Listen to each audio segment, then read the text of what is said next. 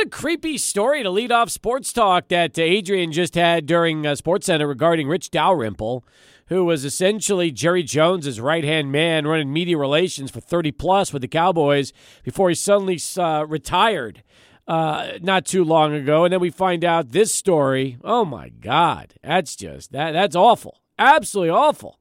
And by the way, ESPN, this is not a one-minute read. This story that they put up today is about a 10-minute read. And I mean, it's outside the lines. So when it's an outside-the-lines story, you know it's good. And yuck, this one is bad, man. There is nothing positive when you read Don Van Natta Jr.'s story that he put up just after noon today in El Paso. There's nothing in this story that will make you feel good at all. And I've known Rich ever since I started covering the Cowboys, which would be, college. I mean, I started doing stuff with the Cowboys, and I was at UT in the early 90s, right when he first came on board. And let me just say this, all right? Media relations people are kind of, they're guarded, and they're always the people that are supposed to be like the gatekeepers. Some are nicer than others, all right? Especially to stations like us in El Paso. I mean, there are some people that could not be nicer and absolutely roll out the red carpet for us. Rich was never one of those. So, unfortunately. But you read this story, and, this is disturbing. That's all you can say. I mean, if allegedly it's true, and I'll say this, I don't know why the Cowboys would pay 4 cheerleaders $2.4 million if this wasn't true. And what's even more disturbing is how Rich could keep his job for the last 6 years since this incident happened in 2015. And, Cowboys claim that Rich did nothing wrong, yet they paid 4 individuals, a combined $2.4 million, which I think included legal fees as well. And, there's nothing positive about this story at all if you're a Cowboys fan. Bad look on the organization. And what's even creepier is that in the same story, they talk about how some lifelong Cowboys fan is watching a live stream of the draft on 2015, and he notices that Dalrymple is taking shots of Charlotte Jones up her skirt. And that's even more creepy. I'm like, that's Jerry's daughter. Good Lord. Don't do it to Jerry's daughter. Like, it's going to get back to him. But Jerry didn't fire the guy. That's what I don't understand. It doesn't make any sense. The whole thing is just weird. I just, what can I tell you, man?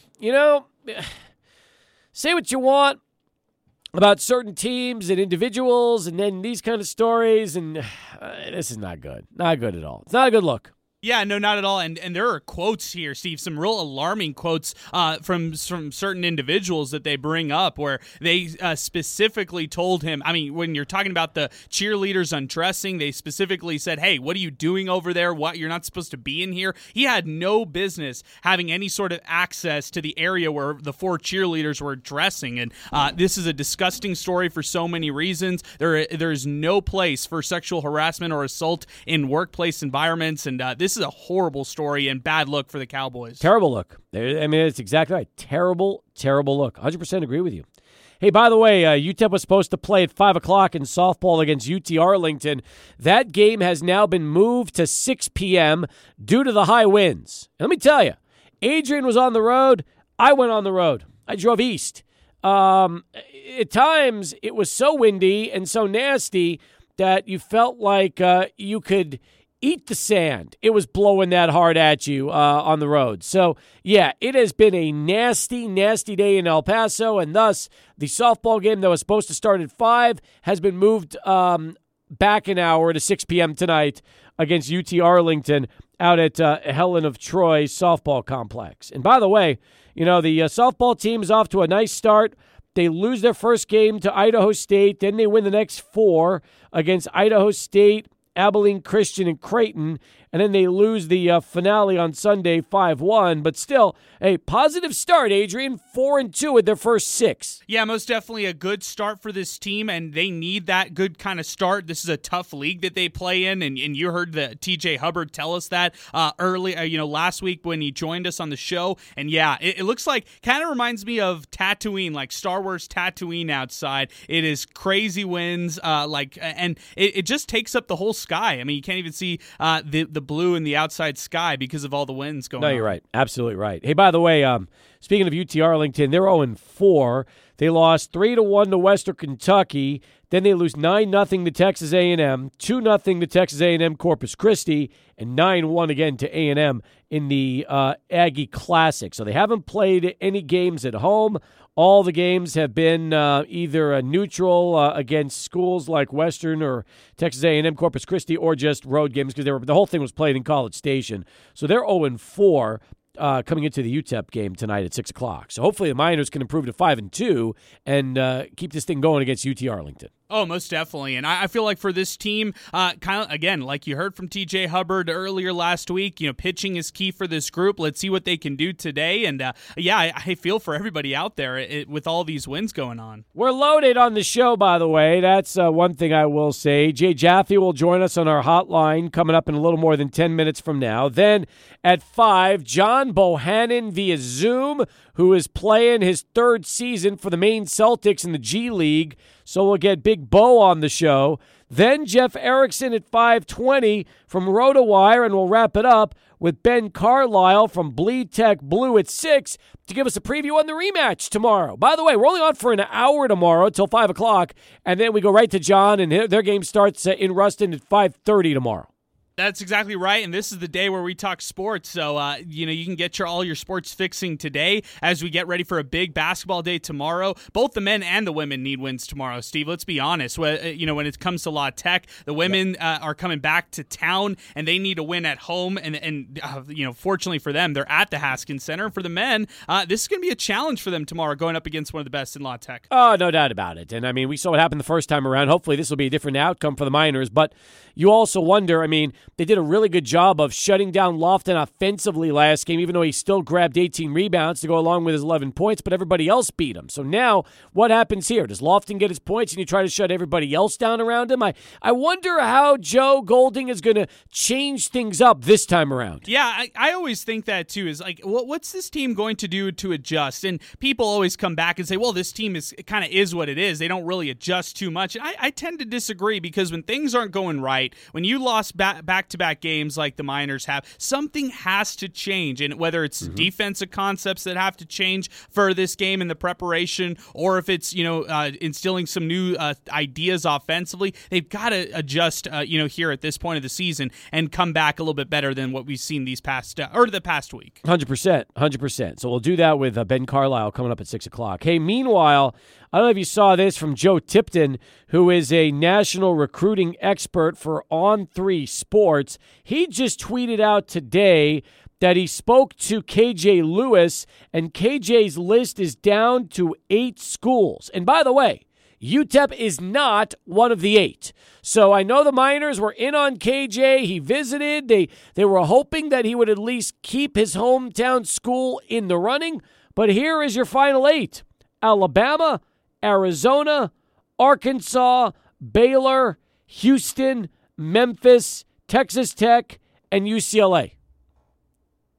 Really nice list right there for the Chapin Jr. I don't think this is surprising at all. We've alluded to it on our show, saying that we'd be surprised if KJ Lewis left. Now, a couple things to mention with KJ. This is interesting because Chapin's the top team in the city for sure. No doubt about that. He's a top player in the city. No doubt about that either. I will say he has dropped out of a lot of recruiting rankings, and I know that doesn't mean a lot to some people locally, but hey, it means a lot to KJ Lewis, who is really trying to get his, I guess, kind of market himself and get the most exposure that he can before he makes his big decision. I wonder if, I'm always wondering, does he decide to leave early? Does he decide to come back for his senior year? And when I mean leave early, graduate early and maybe decide between one of these 8 schools. I think they're all really interesting selections right there, and interesting that he narrows the list down to 8 following his official visit to Texas Tech. Now, the On3.com website has him listed 27th overall. Nice. Probably the most generous ranking of all the major recruiting services right now, right? Because I think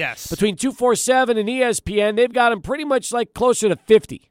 Yeah, you're right. And I don't even know if ESPN still has him on the list right now. I haven't checked recently. I remember like all the way back last year, December 10th, he cracked the top 25 of that list. So these lists always fluctuate. Sometimes they want to drop your ranking simply because one guy saw you at a certain combine. Actually, 247 Sports right now still ranks him as the number 3rd prospect in Texas, the number 15th shooting guard overall, the number 6th Texas prospect overall, but he's ranked 65th by 247 Sports. Not a top, not a 5-star recruit anymore. He's a 4-star. And meanwhile, he's out of the top 60 at ESPN.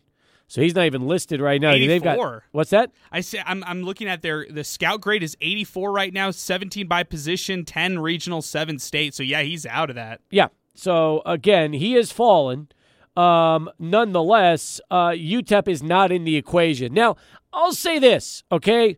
Every school there is a really good basketball program. But, UTEP's not on the same level as Houston.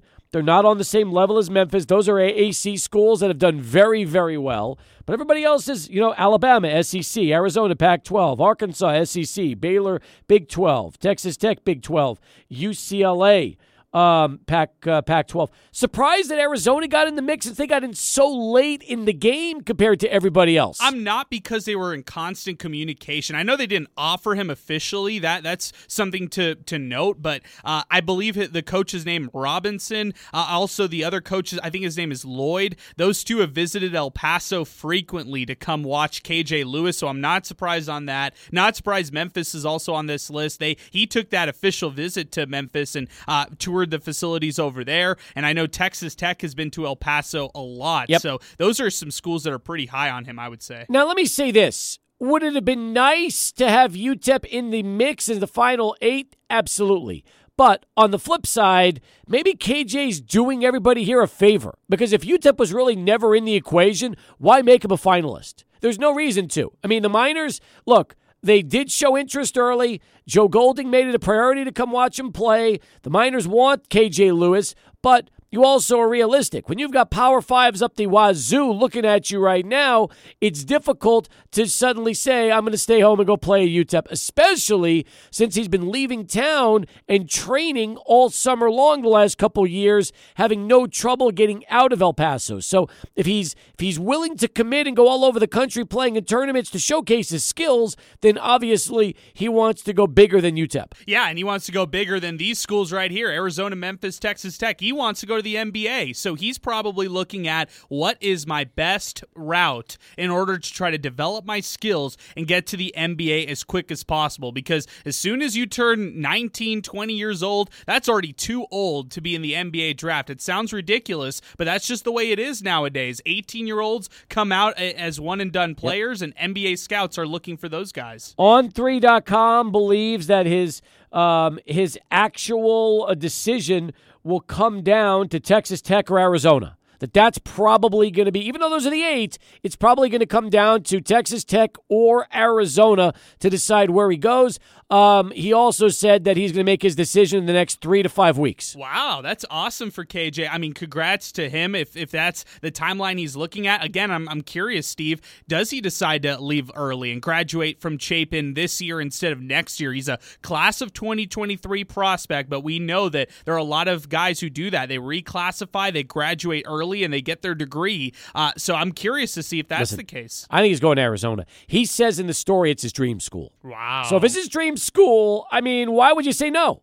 That's right. You're exact. We got to bring KJ in and be interesting and just hear from him how these recruiting experiences have gone. I would like to know that. See, we can get him on the show here in the next week or so before he makes a decision. That. Please. Hey, Chapin's getting ready for the playoffs anyway, That's so right. that'd be perfect timing. When we return, Jay Jaffe is going to talk a little baseball and beer with us at 16 past. Let's go to Charlie 1 and get our first traffic update of the afternoon. 20 past the hour as we continue here on Sports Talk. We just received word that the softball game tonight has been canceled due to high winds. So the Miners are supposed to play UT Arlington. No more. And it's unfortunate. Well, I was kind of hoping this would be maybe made up tomorrow, but if Arlington's got to go back home, then they might not get a chance to play this game tomorrow. Yeah, they might not, Steve. And the weather is just not good outside right now for a game of softball. Lots of wind. Lots and lots of wind, that's for sure. However, we're going to shift it over and talk a little baseball right now. With us, our friend Jay Jaffe from Fangraphs.com, and we talk a little baseball and beer with our analyst from every week here on the program. Well, Jay, another week, another situation to where the lockout continues, but maybe there's hope after all, since we found out about an hour ago that the players will be presenting to the owners tomorrow at 11 a.m. I guess you can call that hope, and that I think it's better that the two sides have a dialogue than not. They're so far apart right now that I'm not terribly optimistic that this is going to be settled anytime soon. The proposal that the owners brought on Saturday was not particularly well received by the players. They felt that there had been very little change from the previous offer. I went through a lot of that stuff in my analysis at Fangraphs the other day, and I don't know. I mean, maybe there'll be a breakthrough here, but to me, it's the players are I think they want to get more out of the owners than the owners are offering. I mean, we've shown at Fangraphs, for example, that the competitive balance tax structure would actually be worse for the players than the previous CBA, and as a starting point, that's not a good place to be for the players. You had some great tweets embedded in your article. I love the one about Alex Wood talking about potential penalties increasing under the collective bargaining agreement with the luxury tax threshold. That was an interesting one in itself. And, I mean, the more you read into this, again, I don't know how anybody could really side with the owners. It just seems to me like it is so clear-cut that the players do want to get themselves back. They want to start, but the owners just haven't really done much in terms of trying to negotiate. No, they haven't, and the players. I mean, I think there is room for some concessions on their side, but they've already made some major concessions by not pursuing a shortened time to free agency or shortened time to arbitration, except for maybe something in the Super 2, tweaking the Super 2 cutoffs and things like that. The owners are basically offering something that barely, for example, the minimum salary barely keeps up with the cost of living increase from the last CBA. These are not particularly generous offers, and the players aren't going to catch up in one fell swoop from the ground that they lost in the last CBA. But I think if there's going to be hope of a deal, they have to believe they're regaining some ground here, and that the owners aren't simply creating a system that's just rife with loopholes that they're going to exploit for the next 5 years. Meanwhile, speaking of loopholes, I was reading a story in The Athletic, Jay, about players that are on the 40-man or were on the 40-man but never actually played in the big leagues, and ultimately they're in a weird spot right now. They're kind of in limbo where they're still technically part of the players' union, even though they ultimately are not really being protected right now, and they're not able because of that to sign a minor league contract. So it's kind of weird. I don't know how many of those players there are that are out there, but I was reading about some that ultimately were originally added to the 40-man and then but never made it to the big leagues. And now, because they're technically part of that group, but they might not be part of a team, there's no place for them to sign.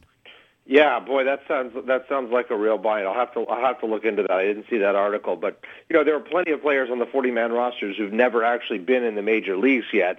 They exist in a strange place because of the lockout and the various distinctions. Like you said, I'll have to look into this one because I'm not exactly sure what's going on there, but it's paralyzed. Yep. In some ways, by what they can do. That much I know. So it was written by Eno Saris and Brittany Garoli earlier in the morning, and it's called "A Lockout Spent in Limbo." And it's wild. And I mean, but that's just how things kind of work. And yeah, it's confusing. I guess they're covered players who are looking for minor league deals is the best way to put it. And that's just the way it is. So, difficult. And yet we are getting minor leaguers now returning to Florida and Arizona for their spring training, which will get started in about a week or two. So we're starting to see the minor leaguers file in, but we're just waiting on the big leaguers. Yeah, I think it's going to be a few weeks before we get much clarity as to what's going to happen here. But like you said, they are meeting, so maybe we can view this optimistically. We'll see what happens here. I'm with you on that one. I'm hoping it gets done relatively soon. The only question's also going to be, Jay, that if spring training starts late, does the schedule get altered, and ultimately will games start to either be canceled or more doubleheaders to make it up? Yeah, I think that probably the likelihood is that games that are lost, if it's only a few of them, they might be able to make them up. But I think that for the most part, games that are lost to labor stuff are lost, and they're not going to make that up. There is about a 2-week cushion in terms of shortening spring training. There's fewer exhibition games, and those would get wiped out first to try to keep opening day intact. Rob Manfred said he thought that the 4 weeks was the minimum for what could happen, for spring training. So I think you got to kind of set your watch by that and figure that if there is not a deal by the end of this month, you're going to start seeing plans for how to deal with lost regular season games, because that's going to quickly become a necessity. Let's talk about another interesting storyline that broke a couple of days ago when you were writing about it for Fangraphs, and that is that baseball wants to have the ability to eliminate hundreds of minor league playing jobs. That was what they were talking about. I guess it's called the Domestic Reserve List, which governs the number of minor league players a team can roster at any time. Currently, it's at 180. But what they want to have is the ability to reduce it down to 150 over the rest of the collective bargaining agreement, which ultimately could really eliminate maybe some of the lower A clubs that teams are carrying right now. Yeah, Major League Baseball seems intent on doing what it can to eliminate baseball. I mean, it's just this is so short-sighted. They think that they can outsource player development and use the independent leagues to do their development for them. The problem with all of this, and this has been said elsewhere, but the problem with all of this is that what's happening here is that they're making the rules to accommodate the stingiest, cheapest teams, yep, and letting them drive the rules making. Look, if you want to have 150 players in your minor league system while the New York Yankees have 180, go for it. Let's see where that gets you. But that should be your decision on how to do that. I mean, just the way it was before. If you wanted to have an extra minor league club because you could afford it, you could do that. It costs. I mean, it cost. Somebody showed the calculations the other day. I think it was Dallas Braden tweeted this out. I'm not sure if it was his numbers or somebody else's numbers. It costs $2.5 million in salaries to run a minor league system. $2.5 million. That's like the price of a veteran middle reliever, on each team. Obviously, there are operation costs that make that add on to that $2.5 million. So it's not just player salaries you're talking about, but presumably you're still going to be running those same number of clubs now that they've been pared back to a standardized number per per team. I just don't get this. You're going to lose out on players who might not otherwise, who might be like great athletes but don't necessarily have as much baseball experience and aren't going to get, the two sport guys that have the opportunity to try see which sport's a better fit.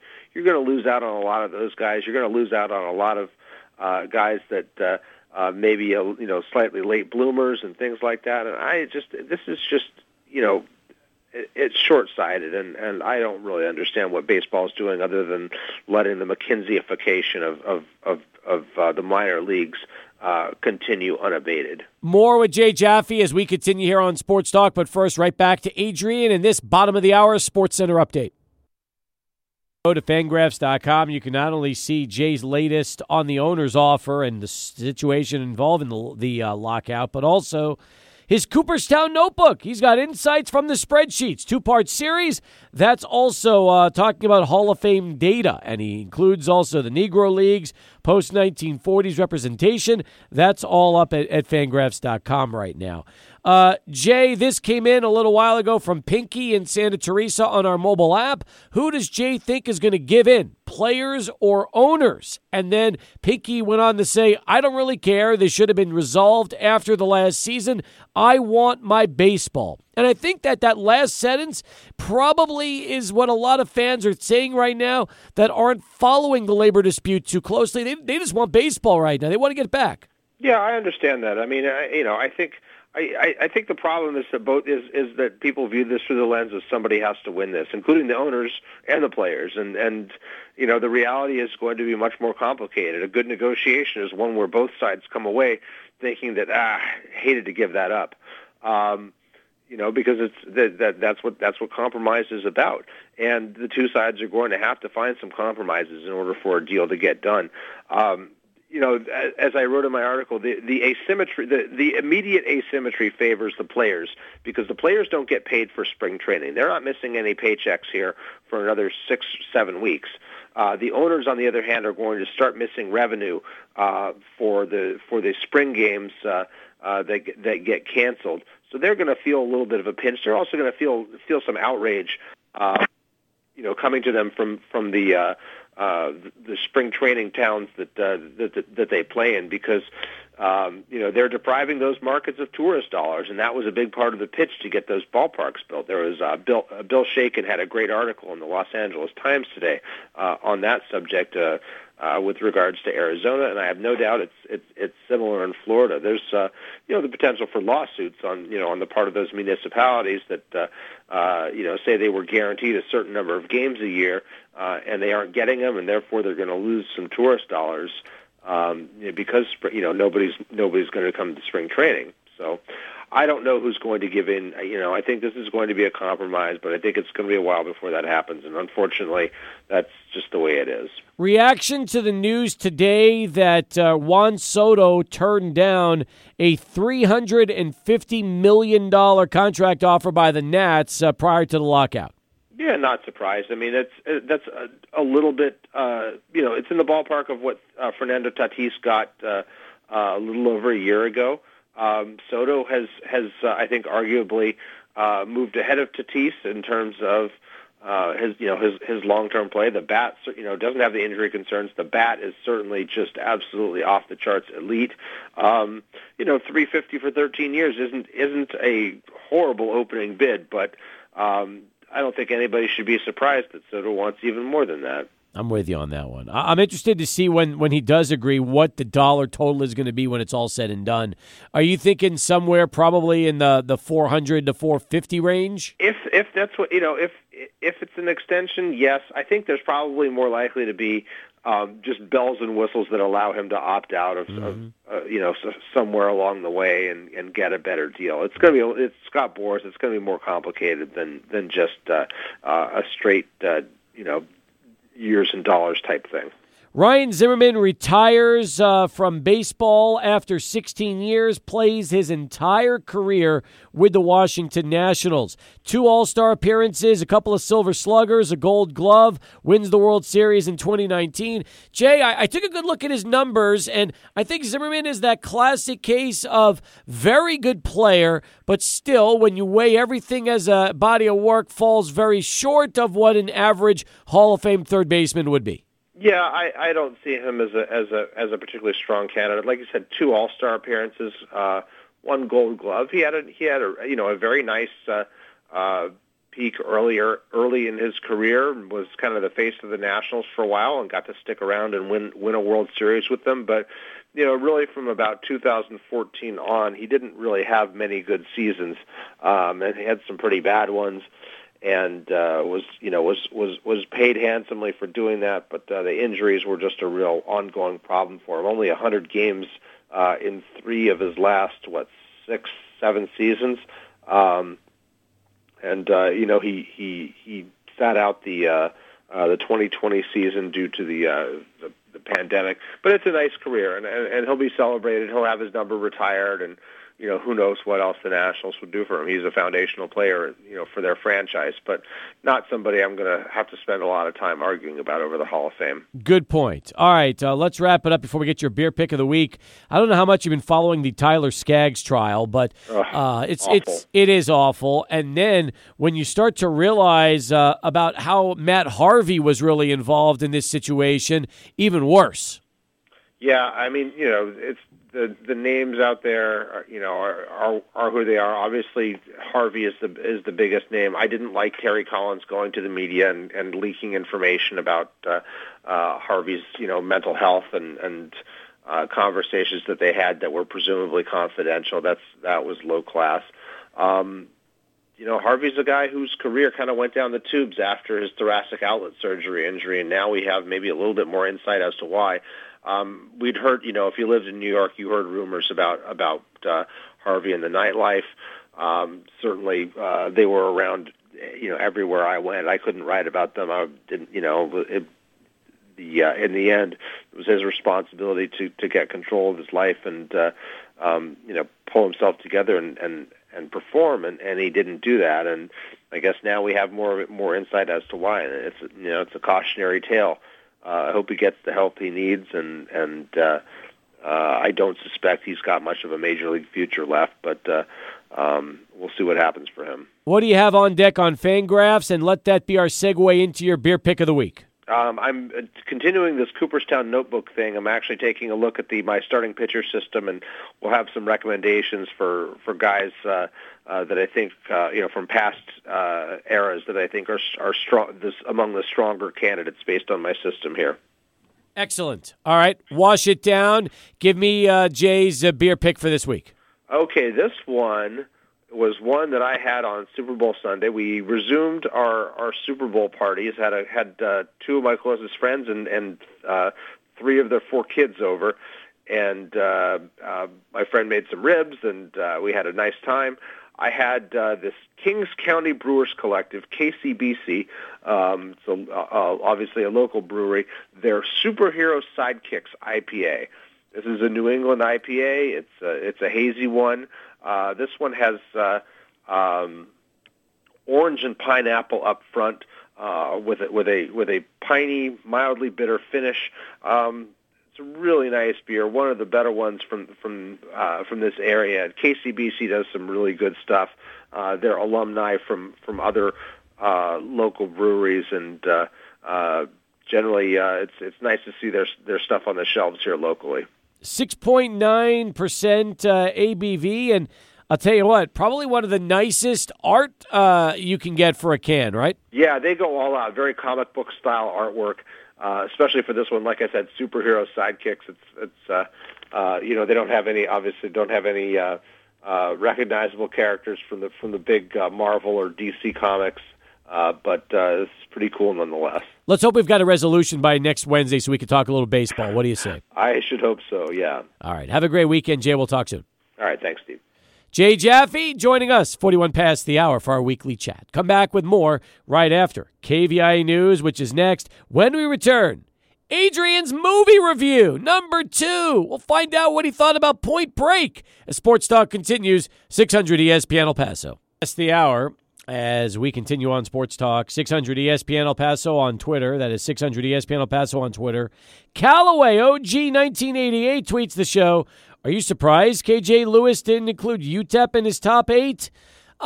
We talked about it earlier, Callaway, and no, not really.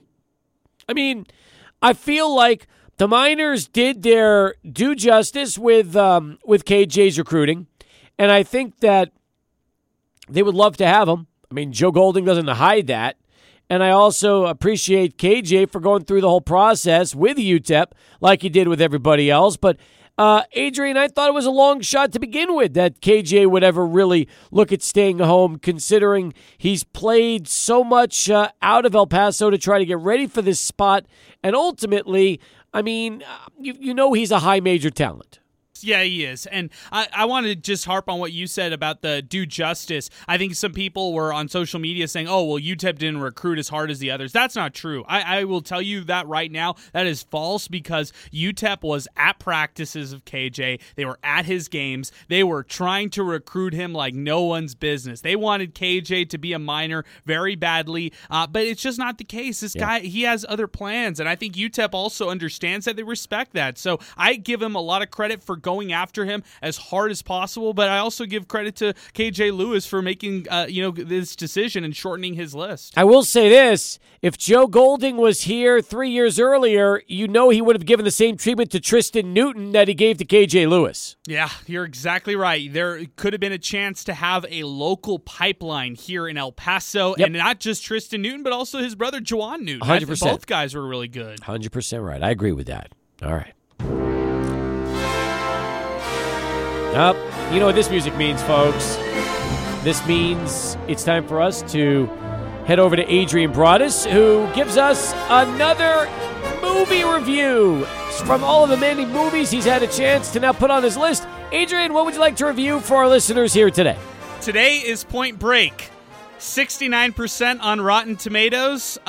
This was by request of you, by request of Cody Decker, that I watched it over the weekend. It's hilarious because it wasn't on any streaming platforms, so I recorded it while it was on AMC television. Fast forward all the commercials thanks to Hulu Live TV. And my favorite line, adios amigo, the skydiving scene, Steve, was excellent. Like, that part was one of my favorites. And, you know, it's so funny because my favorite character, no doubt, it's Bodie. Like, you can't choose another character in this movie. Thank God you didn't tell me Johnny Utah. I'd really be a little worried about you. No, not at all. But I want to ask you this: is this a surfing movie, or is this a robbery movie, or is it both?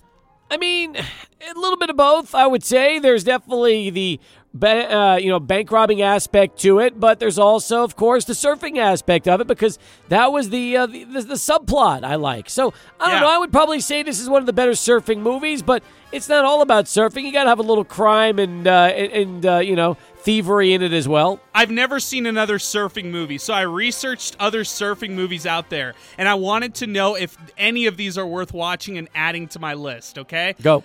Blue Crush. Ooh, I saw that. No. Endless Summer. No. Chasing Mavericks. Never seen it. Okay, then I don't need to watch another surfing movie. That's there you good. Go. I'm good. This is the surfing movie to end all surfing movies. I didn't realize that Keanu Reeves wanted to surf after this. He took up surfing. Isn't that interesting? Yeah. And by the way, this was a young Keanu Reeves, but this was Patrick Swayze in his prime. That's the best way to put it. This is a vintage Patrick Swayze. He was so awesome in this film, Steve. I would give this one, if I had to grade it, I'd grade it a notch above Warriors for sure. I'd probably give it 9 out of 10 bananas or stars, whatever we're doing. All right. Well, you're gonna have to come up with your own things. So it's okay. What are we doing? Because let's do bananas. All right. So instead of Rotten Tomatoes, you're going to give it 9 out of 10 bananas. Yes, that's right. All right. Have you decided what's next on your list for tomorrow? Okay, I should just go random. Let's check this list. I don't think this one should be. We need to go with a bad one now. How about I'm just gonna go random. How about we go Boogie Nights? What about? Oh, that's not a random. First off, You better have 2.5 hours of your life you're not going to get back. That's for sure. And that is not that is not a bad one. You will enjoy Boogie Nights. Trust me. I don't know one of any my favorites. I don't know any of these. So yes. Maybe they're good, maybe they're bad. All right. So Boogie Nights tonight for you. Okay, let's do it. Good luck. All right. We'll hear about that tomorrow on the show. So anyway, and I believe that is available to stream. What's the platform? That might even be on Netflix if I'm not mistaken. So you might be okay. Do you still have Netflix or no? No, I don't, but I can go log in. No worries. All right. Well, give it a shot and see what you can do, and hopefully you'll be able to watch it. If not, we'll make sure we'll get you a platform to enjoy it, okay? Okay, I appreciate that. Right. Cody hooked me up with a great platform over That's the probably the platform you're going to need to watch. Yeah, I probably so. Good. The Cody platform. I like that. By the way, he's back in town, I think, middle of next week, so we'll try to get him on the end of next week and see what we can do there. Sounds good. All nice. Right. Hour number 2 here on Sports Talk, former Miner John Bohannon of the Maine Celtics. He'll be checking in with us in less than 7 minutes. Sports Talk continues right here, 600 ESPN El Paso. It's the start of hour number 2 here on Sports Talk. Welcome back, everybody, along with Adrian Broadus. I'm Steve Kaplowitz, and man, oh man, we've got a really special treat for you here at this point. Not very often we get a chance to Zoom with one of our old favorites from the UTEP men's basketball team, but there he is with the Maine Celtics looking as good as ever, talking about the one and only John Bohannon. Bo, happy Wednesday, and great to have you on the show today. How are you? Hey, happy Wednesday, fellas. How y'all doing? Man, we're doing good, but not as good as you and your hair, man. Bo, your hair, I tell you, when our listeners get to watch this on our YouTube feed after the interview is over and they get to see this, they'll understand that you have what I wish I've been dreaming for, that head of hair for the last 30 years. And unfortunately, Bo, mine keeps receding while yours keeps growing. So congratulations there. I appreciate it, man. Y'all call me on an unbraided day. It's usually braided, but today I just let it kind of do its own thing today. How long does it take for you to braid your hair? It take about 45 minutes, hour. Okay. So, well, listen, and you're pro. You've been doing that since your UTEP days, right? You're you know. Yeah. I had a couple of different hairstyles at UTEP, you know. I remember. But, hey, we were talking before we brought you on. This is your 3rd season with the Maine Celtics right now in the G League. And truthfully, Bo, you are one of the vets of the NBA G League because you've been playing in this league off and on since your UTEP days came to an end. And outside of that stint in Germany during COVID, that's exactly where you've been playing your pro ball in the NBA G League. Right, for the most part. I've been to a handful. I've been to a lot of countries, actually. In between. But my first year, I did the G League, and I did it for like about half of my second year, and then I did a couple more years in Lebanon, Hong Kong, Taiwan, Dubai, and then I came back about 3 years ago. So, they like me up here in Maine, and I've learned to like lobster rolls. So let me tell you something. Right. Life could be a lot worse than having your lobster rolls, like you mentioned. That is, to me, one of the great delicacies of the northeast part of the country. So the fact that you have, look, no knock on, we get enchiladas, which we're never going to complain about, and you're getting lobster rolls. So you're doing pretty good. But this is why when you come back to El Paso, you get your fix of Mexican food, right? Oh, yeah. We go straight to Avila's, Avila's. Shout out to them. Hey, one of my favorite Mexican food restaurants. So, it's contrasting. We got the Northeast cold, the Sun City where it's always sunny, baby. That's right. I heard you woke up this morning about 10 degrees in Maine as you're getting ready to get ready for practice this morning. Yes, the other day it was a scorcher. It was like 50 degrees. I almost wore shorts to practice. But it's usually around 10, 12, 20 degrees when you wake up. So now you're 13 games into the season for the Maine Celtics, and again, as we've talked about, you're really one of the veterans, not just on this team but in the league. Last week you had a triple-double, your second career triple-double in the G League, and that right there, again, double figures in points, rebounds, and assists. Bo, it just shows me that when you're on and things are going well, you pretty much can do it all at this level, can't you? Right. It's something at UTEP, I think I might have led the team in assists one year, maybe 1 year, but it's something I've always had a talent to pass. And it's almost better for me when I get a guy open three or open dunk or something like that. It kind of feels the same as me scoring. So, it's something I like to do. I hear you. At the same time, I look at what you've been through all these years professionally, and you're 30 years old right now, Bo. But for you, the dream is still getting an opportunity to get called up into the NBA and make your NBA debut, isn't it? I mean, you're just playing professionally is the dream, and taking this into other endeavors and my experiences in playing professionally into other endeavors. Yeah. I mean, always, you always dream about playing in the NBA growing up. So I guess you could say, yeah, it's still a dream for sure. John Adrian over here. Wanted to ask you, with this season being what it is for the NBA and just a lot of players coming in and out due to COVID-19 issues, has that created more opportunities for you or for others in this league? And how have you been able to just seize these opportunities that have come your way this year? It definitely did. 'Cause I was probably not going to come back. And then I seen everybody was getting 10 days. And then Maine called me. I'm like, well, hey, might be the time. But, I mean, on this team, I think we had like 6-7 call-ups, throughout the season. So it's been an opportunity for everybody in the G League to, it's the most call-ups this year than any other year. So it's been, for the G League players, it's been good. So you're telling me that essentially Maine talked you back into coming back and playing in the G League this year, huh?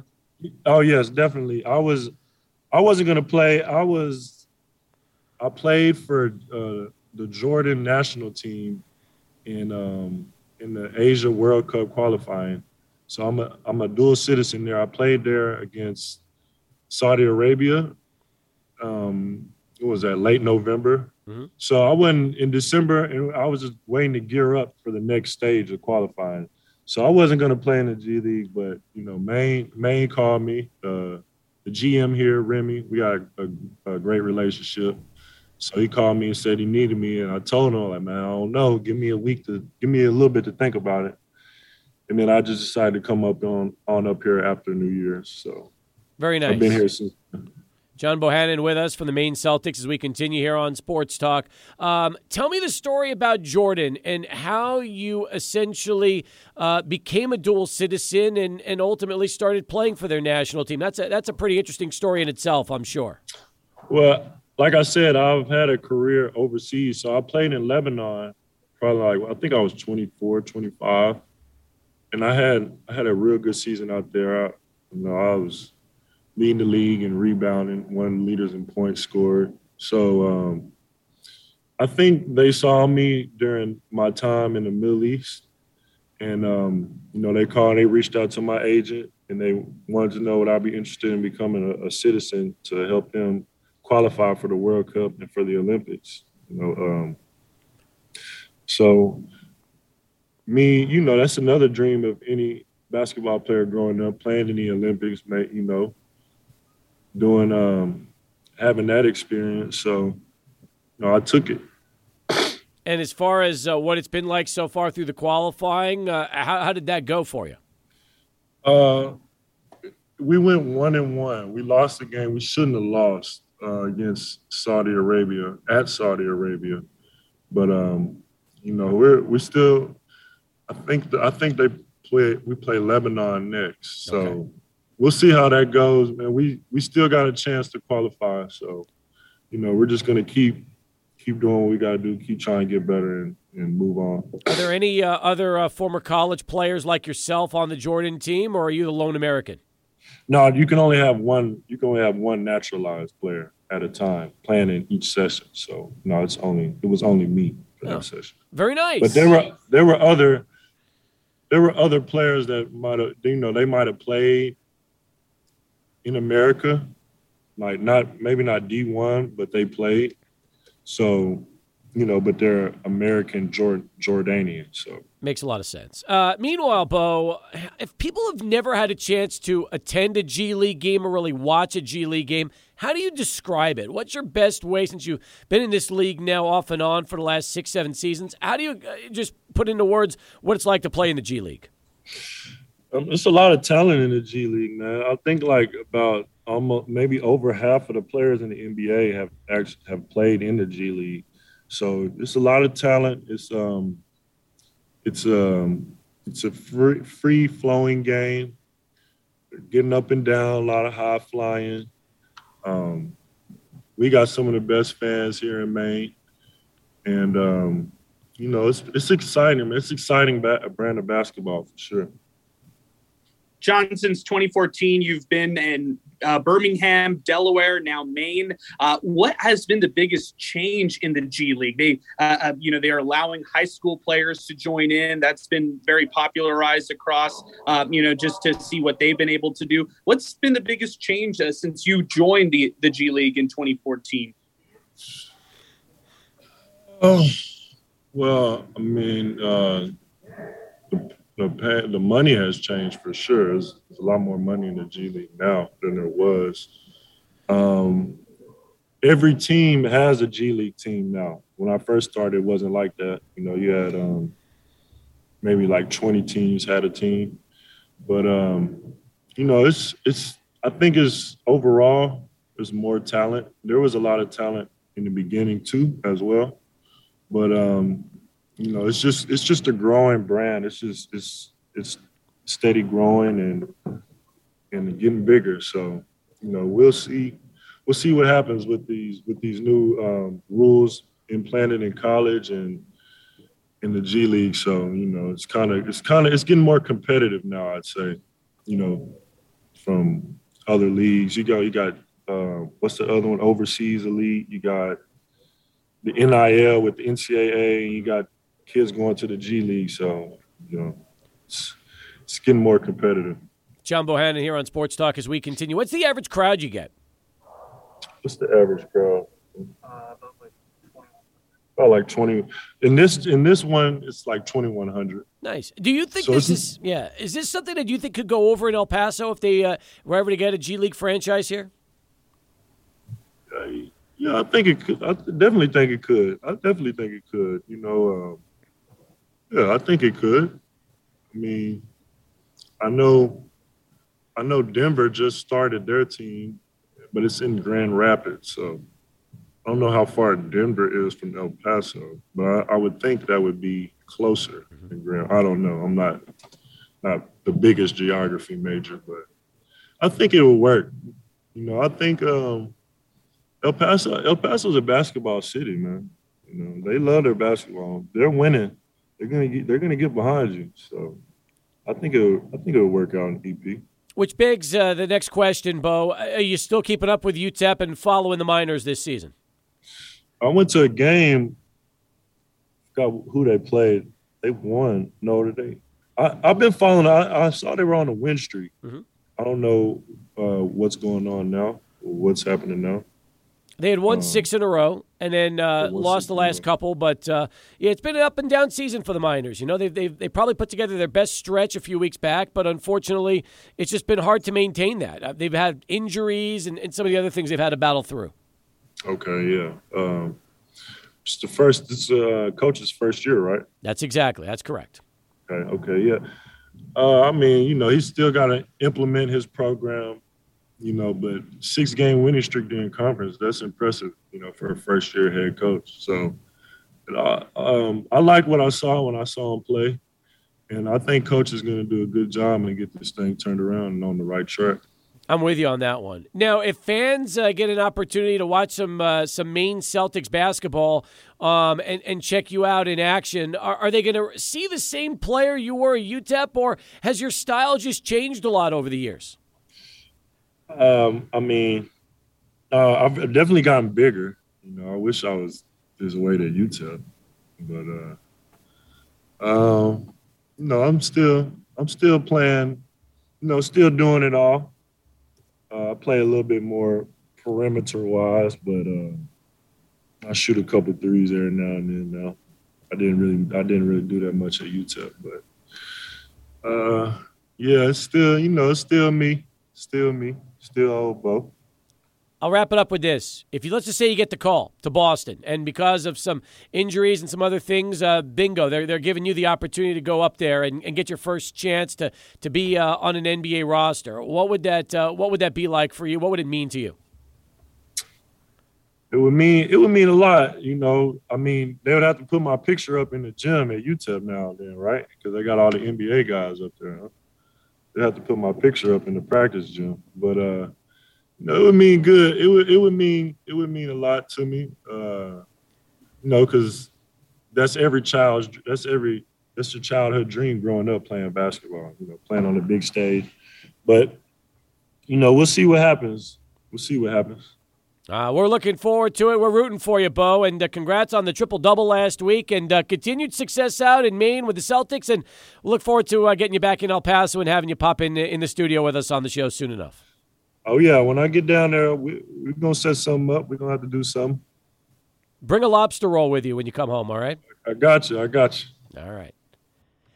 He's John Bohannon joining us here on Sports Talk as we continue. Take a break, come back with Jeff Erickson and a whole lot more right after Charlie One, who has this traffic update for us.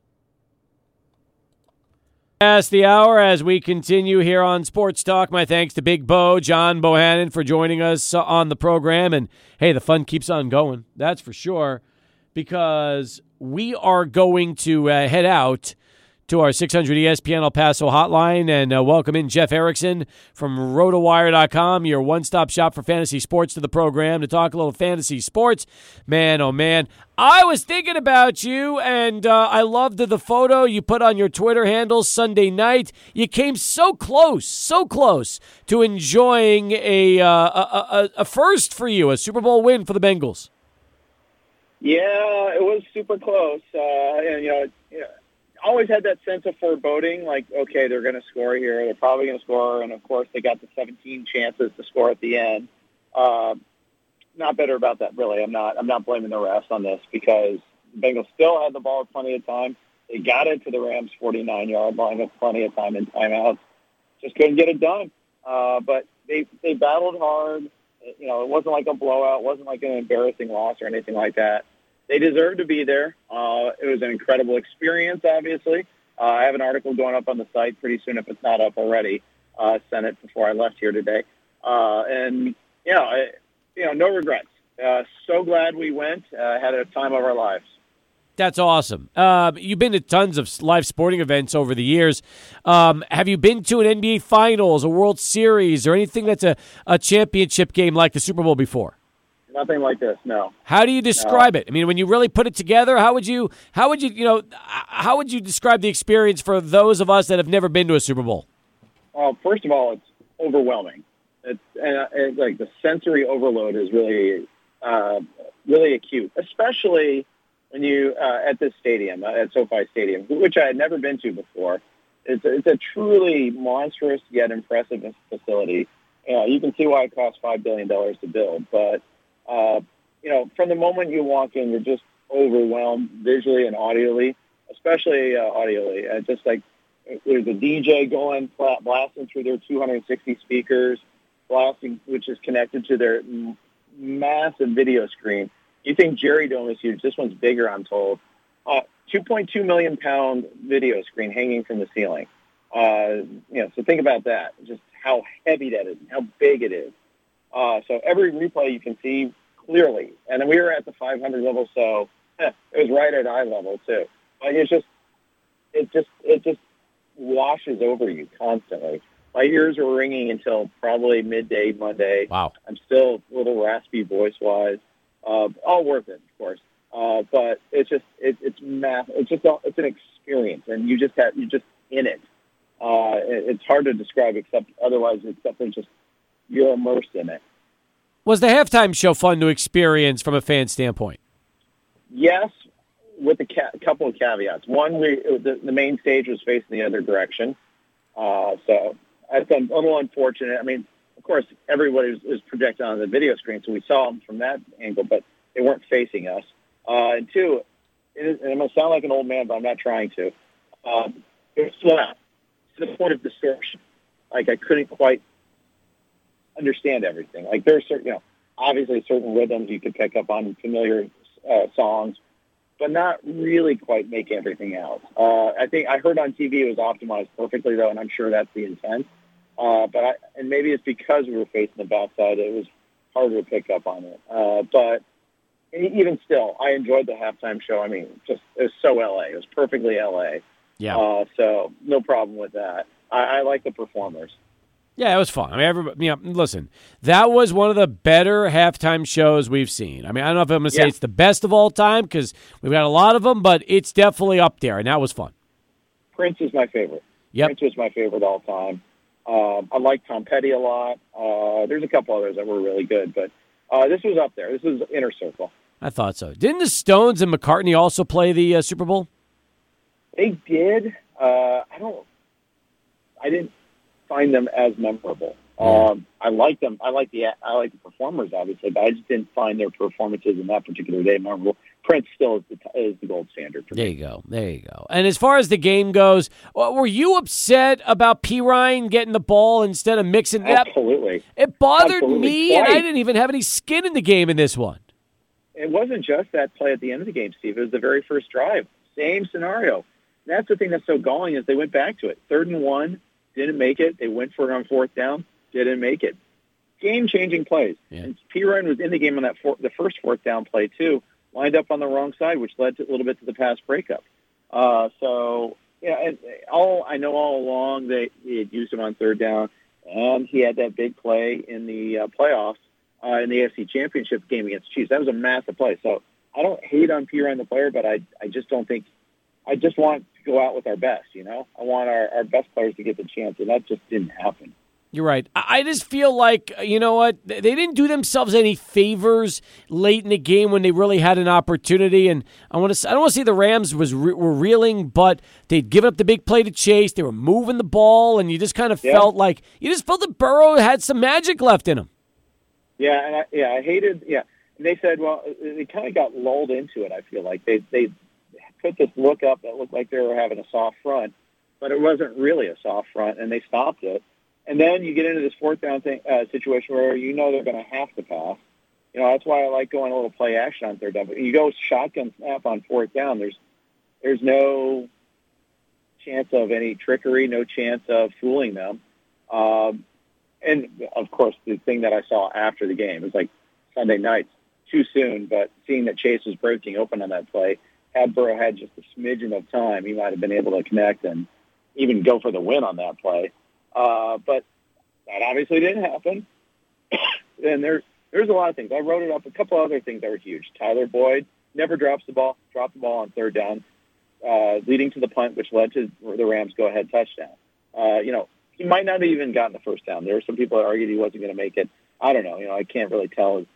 That's one thing not being there, you don't see the screen, like the yard to go line and things like that. But the fact is, he didn't. Frustrating, obviously, like that. I mean, on 4th down on the start of that drive, ballsy call, the going for it aspect of it on their own 30, but also running an end around with Cooper Kupp because their running game was going nowhere. They were not successfully running the ball up the middle, and I'm sure the Bengals were geared up for that, thinking they were going to stop them one more time. And so that was a great play call by the Rams. Kudos to them for that. It took a lot of courage because you don't make it on your own 30. It opens yourself up for all this criticism. Doesn't necessarily end the game, but sure puts it in a much different context, that's for sure. I didn't like all the flags thrown on the last drive for the Rams either, especially since there were such few penalties called in the entire game. It's like if you're going to set that tone, stay consistent. Yeah, the huge one was the 3rd and goal, holding on Logan Wilson. That wasn't a hold. It clearly was not a hold. You could argue maybe a little PI after the fact, at the end. It definitely was not a hold. And then there was the offsetting where the Rams held and the Bengals had the cheap shot. It was a cheap shot. Blame the player for that. I know he was trying to jostle the ball out so we didn't get the go-ahead touchdown. I get it, but that was massive again, Steve. Instead of like 1st and goal or 1st and goal from the 14, it's all of a sudden 1st and goal from the 1. You're like, okay, fine. Now it's a matter of let's get the ball back quickly. And then, fortunately, the Bengals used one of those timeouts after the Stafford quarterback sneak and all. But yes, there were all these. It just seemed like, okay, how many chances are you going to get? It's like the 72 Olympics basketball game between USA and Russia. Okay, let's run that play a third time and see if we get a chance to win the game. But that didn't solve that wasn't the thing that ended the game. What ended the game was the Bengals not being able to convert from the Rams 49. They had them in a good position. They just couldn't get it done. More with Jeff, who, by the way, his article is now up on the website, Super Bowl 56 Bucket List Reactions. It's the cover story at rotowire.com, so nice. Check that out. A lot of great pictures, videos. Jeff did a really good job on this, so you can check that out up on the website. We'll come right back to Mr. Erickson in a moment, but first, here he is, Adrian Broadus in SportsCenter.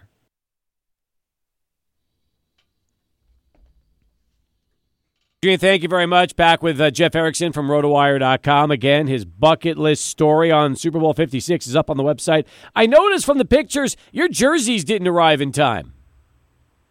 No, I bought, and I had, so the jersey T-shirt I bought at the stadium, the only size they had available was a double XL, so I got that. And we got Aaron a T-shirt after the game. The lines were ridiculous on that, and trying to find something in a women's small was also a little tricky on that. But yeah, we, in fact, it still hasn't arrived. It's supposed to arrive tomorrow. We'll see. And they canceled the order for Aaron's also, which is kind of a bummer. So we'll find something else for her in due time. But, the good news is she's going to watch every Bengals game going forward. So we still got her. So that's all good. Yeah, Bengals fan for life. That's all that matters. Were there a lot of Bengals fans at the game? Yeah, absolutely. There were more Rams fans, as to be expected, but Bengals fans traveled really well. I would probably estimate it to be 60-40. And there was a lot of neutrals, too. In fact, there was the guy sitting next to me is from England. He and his mate, just wanted to go to a Super Bowl all along, and they flew over like Tuesday beforehand. They're Giants fans, actually. And he runs like 2 or 3 dynasty leagues with his buddies back home, which was really cool. A super nice guy. It was cool. So I spent a lot of time in the game talking to him, and great guy. So that was cool, too. If you ever go to SoFi, you tell me, the 500 section is a bad seat in the house or not bad at all?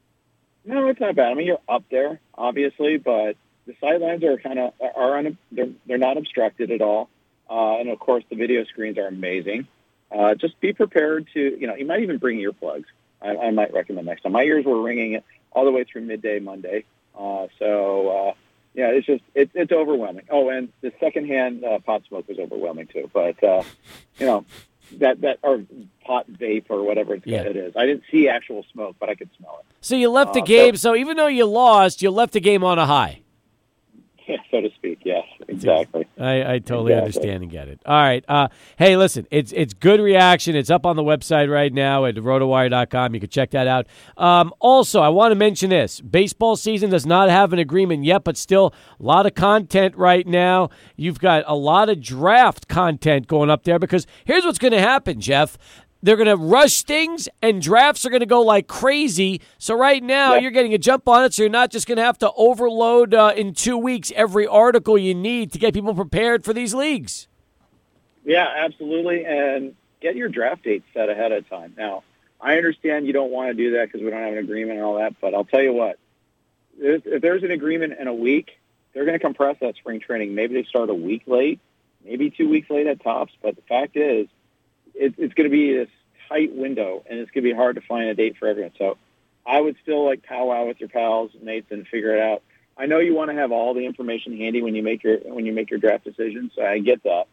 But I'd highly recommend at least being ready for that. And do the research now on players that on their base skills. Now, obviously, role play plays a big part of it, but if you know what their skills are like, you have the base knowledge about every player.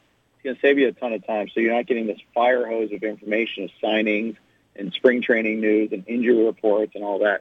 At least you'll know what the players are, and you'll be and know what you can do simple things like know what positions they qualify at. Know your league rules, things of that nature.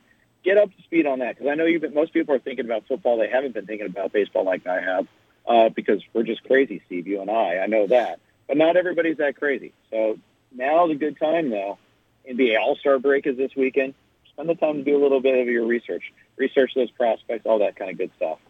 Absolutely, you got to. Listen, I'm trying to contemplate another league that I was invited to, and then I was trying to think, how many money leagues am I in right now? And I think the answer is 5, and this would make 6. And I don't do this for a living professionally like you, Jeff. This is just a hobby of mine. So you're right. You got to just, there's so many leagues, so many drafts. You got to eventually just cut it all off. 100%, absolutely, you definitely know what you're capable of putting time into for sure. That's always good advice. 100% agree. All right, listen, you've got a lot of stuff up on the website, which I love. Great job today on the show. I'm sorry you didn't get the win. I was rooting for you. I wanted to see you get it. But on the flip side, Adrian won a Super Bowl for the first time in 20-something years. So there you go, right, Jeff? Yeah, good for Adrian. And I don't begrudge the Rams at all. You know what? They saw a window of opportunity, and they went all in to get it. More teams should do that. Draft picks be damned. I don't. You got to have a realistic shot, but at the same time, go for it. So many teams just hoard their picks and don't turn over every stone. I love that they went for it and got rewarded.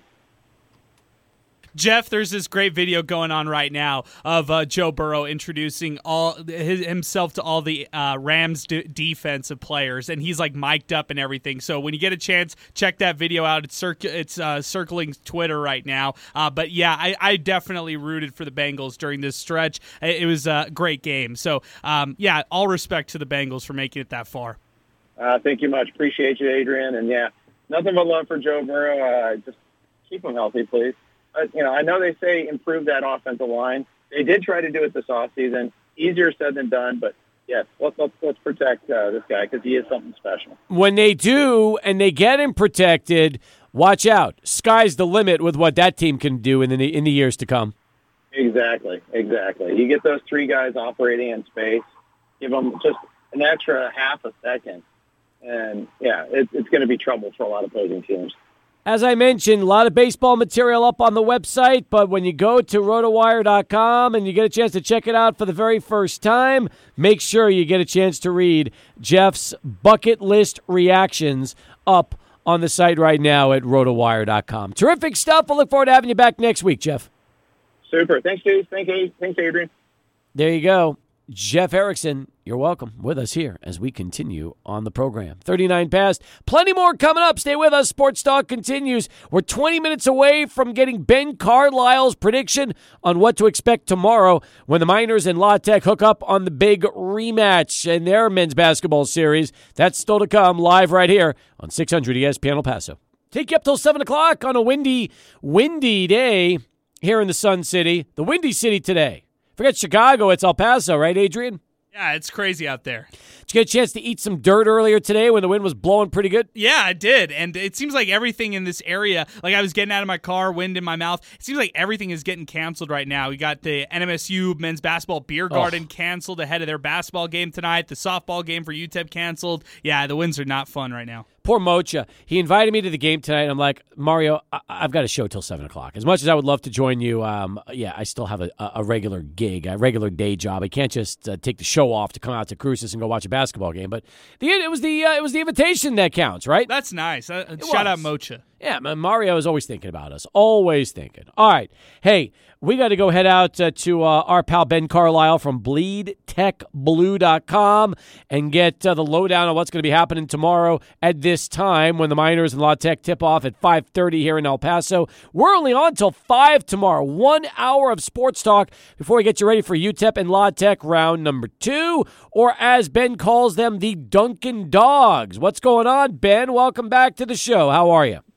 Absolutely, fellas. I'm doing really well. Thanks for having me on tonight. Thanks for being on with us. We appreciate it. And this is going to be a pretty interesting matchup, isn't it? 18-6 La Tech having another great year, 9-3 in the league, going up against the UTEP team that seemingly was on the way to have that same kind of mark in Conference USA, but they've lost their last 2 to North Texas and most recently to Marshall, which puts them at 7-5 to 14-10 overall. In what I would say will be a pretty anticipated rematch given the way the first game went in El Paso. Yeah, no doubt about it. I think when you look at it from UTEP's perspective, I think it's a different team that Louisiana Tech will be facing off with compared to when they first met back on January 6th. It feels like from an outsider's point of view that Joe Golding has really gotten his message across to his players as far as what he wants to do, both on the offensive and defensive ends of the floor. And then you look at Louisiana Tech. You mentioned 18-6 overall, 9-3 in the league.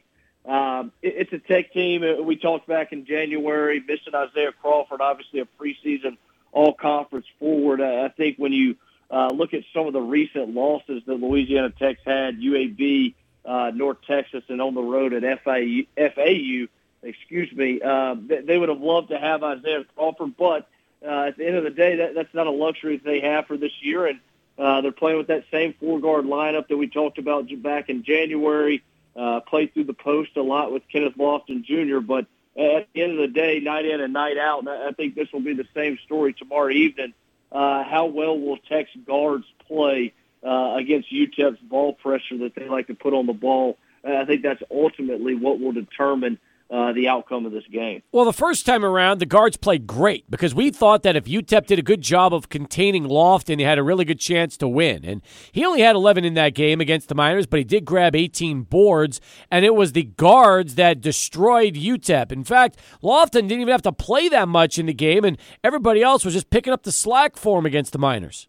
Yeah, and like I said, I think that's a big key for Tech. You look at some of the overall statistics for this season. Tech's 12-1 when Kobe Williams scores in double figures. The one game that they did lose, he scored 13 on the road at FAU last week, but 8 of those came in the final minute of the game when the game had really been decided. So that's a big key for Tech. Kobe can struggle from his point guard position when he gets some different looks from teams on the defensive end, and then of course, Amari Archibald, he's nearing 150 career games played at Louisiana Tech. Of course, he got an extra year due to COVID. He's been so consistent. But really the guy that probably doesn't get enough praise for this Tech team is Keaston Willis. He's a transfer from Incarnate Word. He's been in double figures his last 8 games. I think he's shooting 47% from the three-point line over that time frame. And like I said, these guards for Louisiana Tech, with all the attention that Lofton's going to garner in the post, they have to be able to knock down open shots when given the opportunity. Ben, do a lot of people out at La Tech wonder what if with Isaiah Crawford, had he been healthy, what this team would look like at a full complement? I feel like, not necessarily thinking he's the missing piece, but if they had him, those losses against North Texas, UAB, maybe those losses are actually wins. Yeah, I think that's a really good question, and I think, too, it's a little bit of a double-edged sword. Sometimes you lose a game to a UAB, you lose a game to a North Texas, and you do wonder what if.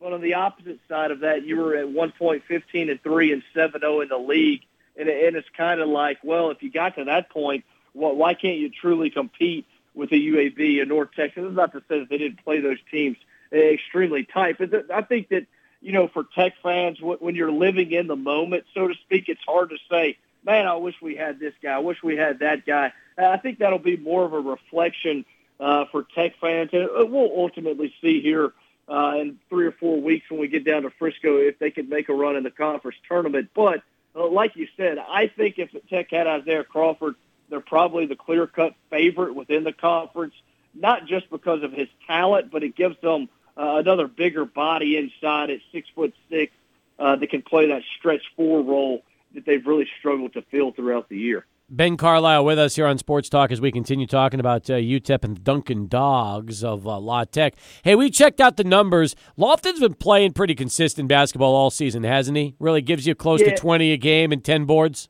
He's really good. He does. He gives you 17, 18, 19 points a game, pulls down 11 or 12 rebounds. I think the thing that's really showed up over the last 2 to 3 weeks especially, he's seeing a lot of different looks, a lot of different double teams coming from different areas of the floor. His passing ability is so underrated. And you go back to the last 6 games for Tech, they're shooting 40% from the three-point line, and I think a lot of that can be attributed to his passing out of the post when he sees some of those double teams. And like we've talked about before, you show up at a game, whether you're in El Paso, you're in Ruston, wherever you might be across the country watching him on TV, it's not going to wow you with his body and his physique, but you start to watch him play the game. He's really good. He can do a number of different things on the floor. And really, the easiest way to put it is he's just a winning basketball player. He kind of does what Tech needs him to do on a nightly basis. Absolutely, and that's in the key. It's a shame that when we look at the league, it's another year where, and I've argued this with people. Some people have said, well, Mountain West isn't anything special. Well, the Mountain West right now has 4 teams projected into the NCAAs, just like the American Athletic and everybody else. And CUSA is its usual one-bid league self. The league has tried so hard, Ben, to get themselves multiple bids. And even though their automatic qualifier wins in the first round every year, it never seems to matter. No, it's really unfortunate. And I think a lot of that's due to you look at a year like this, the bottom half or the bottom 3 or 4 teams in the league drag the conference down so far from a net standpoint, an RPI standpoint, whatever metric you want to look at. And we've talked a lot with Eric Conkle here in Ruston about that point. And, you look at some of the different statistics. I think Conference USA is the second highest home winning percentage within the league. So it's a really tough place to go on the road and figure out a way to get a conference road win. I think the league's like 5th in the country out of 30-something conferences in three-point field goal percentage. You look at the quality players across this league. We could go on and on and on about different guys across different programs that, quite honestly, they can beat you on a nightly basis, not by themselves, but you go to a opponent's floor and a guy goes off, like, for instance, Tech at UTEP, back on January 6th, the enemy goes off for 28. There's a number of players across this league that can put up that type of production. And it really is unfortunate because I think it's better than a one-bid league. But nonetheless, I think the conference from a basketball standpoint will be better off when some of this conference realignment settles down and they can drop down from 14 to either 9 or 10 teams. Like, I'm looking right now at the latest net rankings according to the NCAA's official website, and right now North Texas has a net of 43, UAB is 49. So that's 2 schools in the top 50 in the net rankings. And then La Tech is 3rd at 95. So you think about it. I mean, if those 2 schools maintained to be in the top 50 going into the tournament, and let's just say La Tech upset one of them, or they both, or one of those 2 gets in and the other one loses, it just seems like it's a crime that we don't get multiple teams from the league in this year. And it's like you said, 5 of the last 6 years, I believe, is the official number that a Conference USA team has won a game in the first round of the NCAA tournament. It's not like it's a one-bid league that hops in there and bows out in the round of 64 and the season's over for Conference USA. It's a league that wins a tournament game nearly every year. And going back to the point about the overall conference, I think one of the beauties of this conference is just all the different contrasting styles that you get on a nightly basis. You look at a team like North Texas, they're not going to wow anybody with their talent, but Grant McCaslin, he's got his system in there. They'll grind you out offensively, defensively. UAB gets up and down the floor a little bit. You have some teams that like to press. You have Western Kentucky's got the big kid Sharp inside. There's just so much quality basketball across this league, and it really is. Honestly, it's a shame that it's not a multi-bid league. Is there anybody else who's going to win Conference USA Player of the Year other than Kenneth Lofton? Yeah, I think that's a good question. I think you go back to that Tech UAB game a few weeks ago in Ruston. Jordan Walker for UAB went off for, I think he had 36. He hit 9 of 13 or 9 of 15, I think, from three-point range. And so that kind of jumped him into the discussion as far as who's going to be the Conference USA Player of the Year. I think it would be between Walker and Lofton. I'm sure Lofton has probably a little bit of a step ahead of Walker right now. But obviously there's 6 games left here in the regular season. Louisiana Tech's set to travel to UAB, I believe it's on March the 5th. So it could come down to kind of that last game and which player's team finishes ahead of the other in the conference standings. Meanwhile, if you had to predict what's going to happen tomorrow, I would think UTEP would come at this game a little differently than they did last time. Probably try to play the guards a little more tight, and maybe I don't know what they're going to do with Lofton. I mean, can you play the guards tight and play Lofton the same way they did the last time, or do you think maybe they'll try to let Lofton get the ball a little bit, but limit his rebounding activity, since you obviously can't have the big man pulling down 18 boards against you and expect to win? Yeah, I think from UTEP's perspective, I think the key will be the ball pressure on the guards.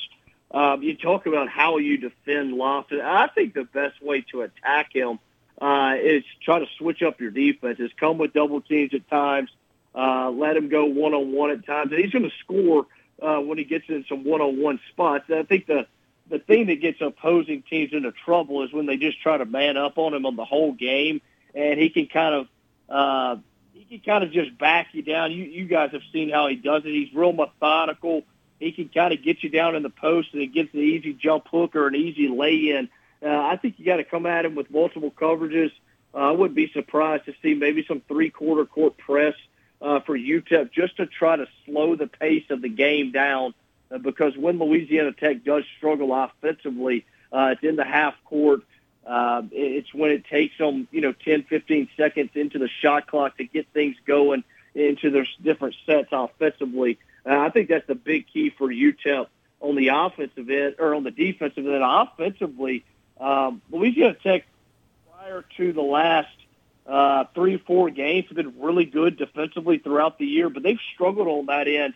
From a rebounding standpoint, they're allowing a bunch of three-pointers to go down. I know I mentioned that Tech was shooting 40% from behind the three-point line over the last 6 games. They're also allowing opponents to shoot 39%. That includes a 4-for-26 effort from Rice a few weeks ago. So Tech's really struggled to defend the three-point line.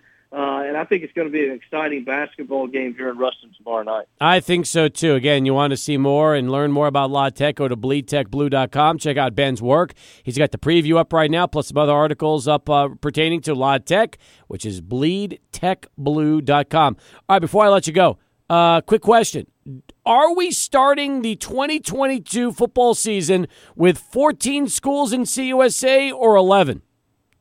I think we ultimately get to a settlement.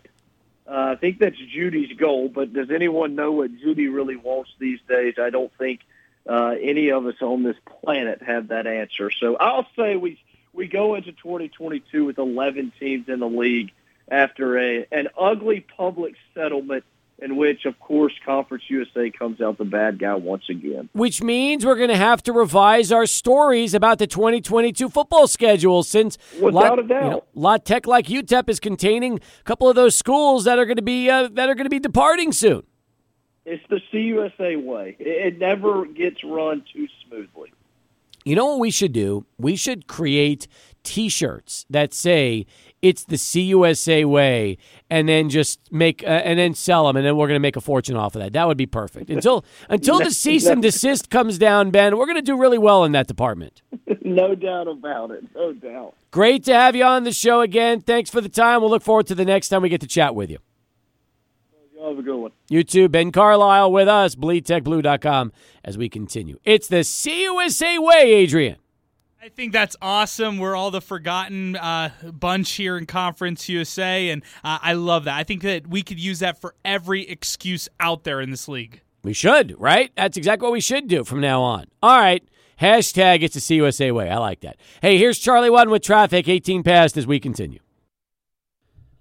Welcome back, everybody, as we continue here on Sports Talk, 22 now past the hour. Looking at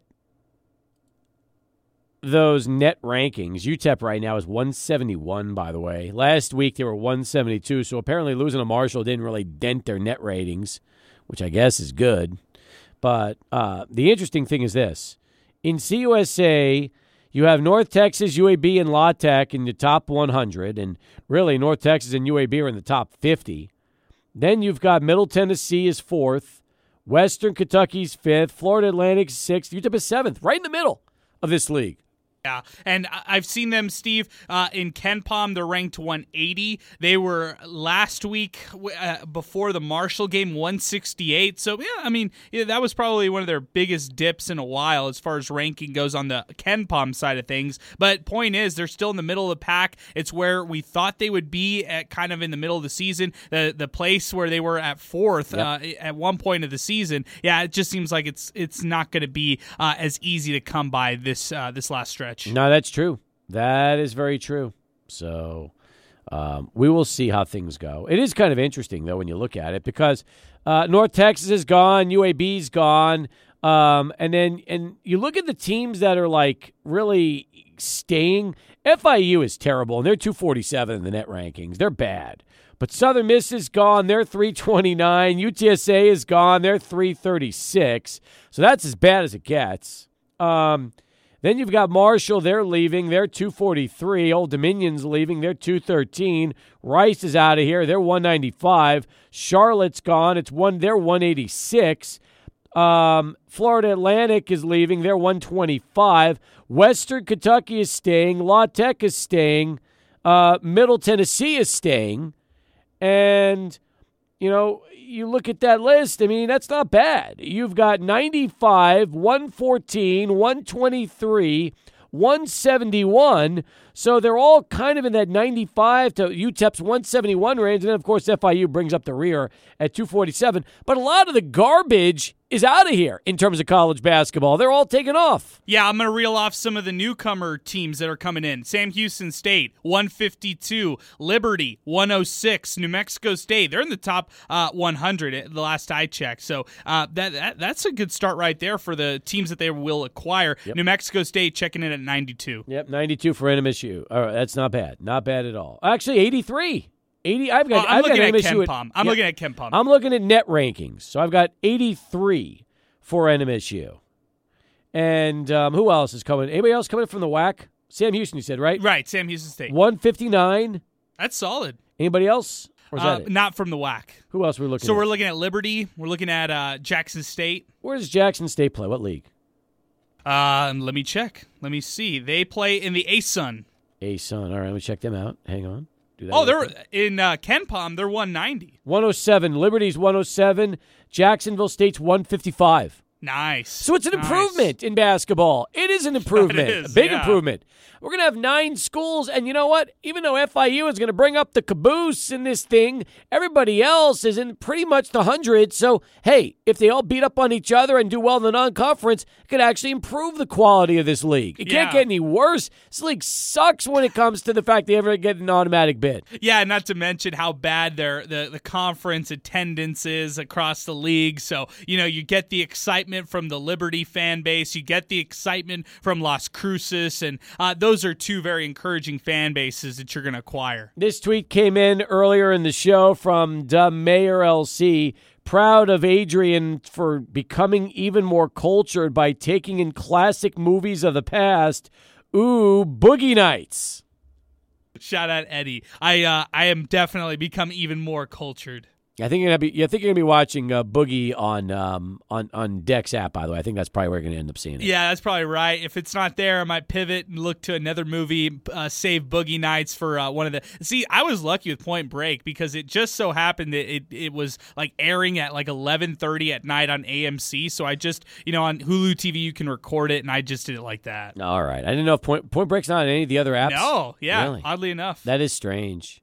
I usually just go to IMDb because they show you which streaming services have every movie. Yeah, I need to just kind of plan ahead and kind of start recording it for like the week and stuff. Because they always rerun these types of movies on TV. I'm trying to decide what your backup should be if you can't get in Boogie Nights. Now, hopefully you can get in Boogie Nights.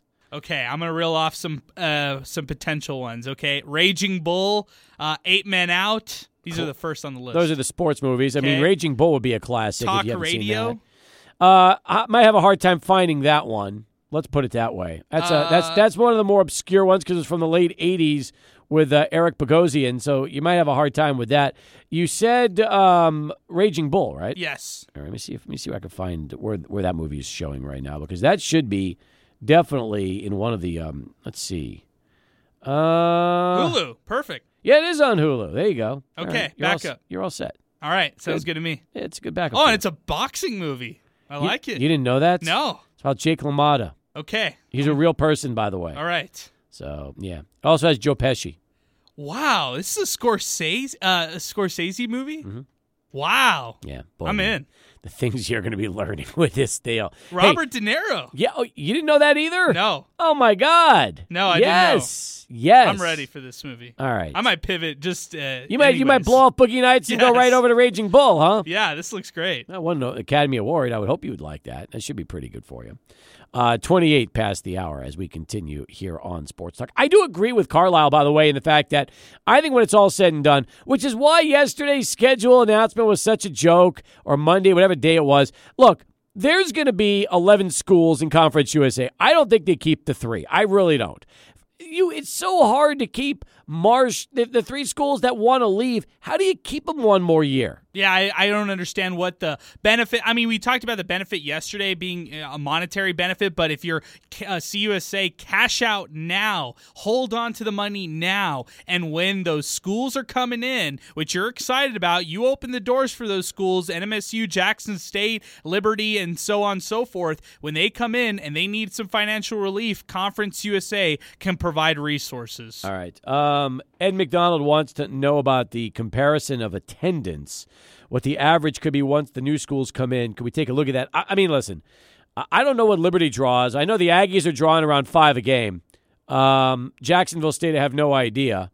So I would think that when it's all said and done, attendance will not be much different than we have it right now. I'm pulling up Liberty's stats so I can find out their season attendance. I will tell you this. When you just look at Liberty's fan interaction on social media, they have a rabid fan base. Like if down the line we're talking about Liberty as a possible rival to UTEP, I wouldn't be surprised. And in terms of crowd and attendance, they draw 3,250. That's their average. Right in line with everybody else. Yeah, that's CUSA's average. That is phenomenal. I mean, the truth is that's exactly what you would expect from these teams that are coming in. Although the Aggies will probably be drawing more fans, I would think, than anybody else of the newcomers.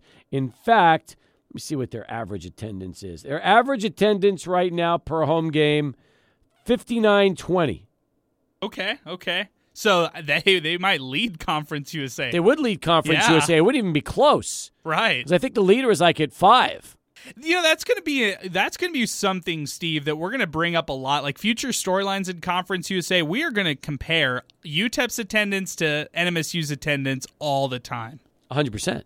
100%. Why wouldn't we now? Yeah, they're gonna be same conference league. mates. That's right. Who else from the WAC is coming in? Also Sam Houston State. That's one other. Yeah, let's see we could check out. You think they draw over 2,000 a game? I'm gonna say yes. They have a good team this year. All right, let me see what they're doing. I'm gonna get their stats up. Hey, in the meantime, Adrian's coming back. He's got one last bottom of the hour Sports Center update.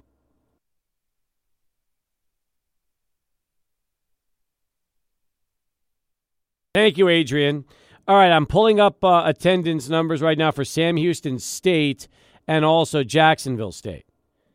Jacksonville State is averaging 1,635 fans per home game. 1,635. Okay, still not the worst when you're comparing it to other conference teams. Oh, just right? wait till I give you Sam Houston State. Okay, give it to me. 534 fans per game. Man, it's tough. That's tough right there. I don't even know what the arena holds. I don't know what it holds either. I just also saw a COVID update from Liberty, so I don't know if they counted like season attendance numbers or season ticket holder numbers or whatever, but they are only allowing 50% capacity at their home games. So they've actually capped out on most of their home games with their strict attendance issues for Liberty. So that's kind of interesting. Yeah. And they're still drawing fans. Yeah, they're still drawing fans. That's right. At 50%, they're drawing all right. That's right. That's exactly right. Interesting.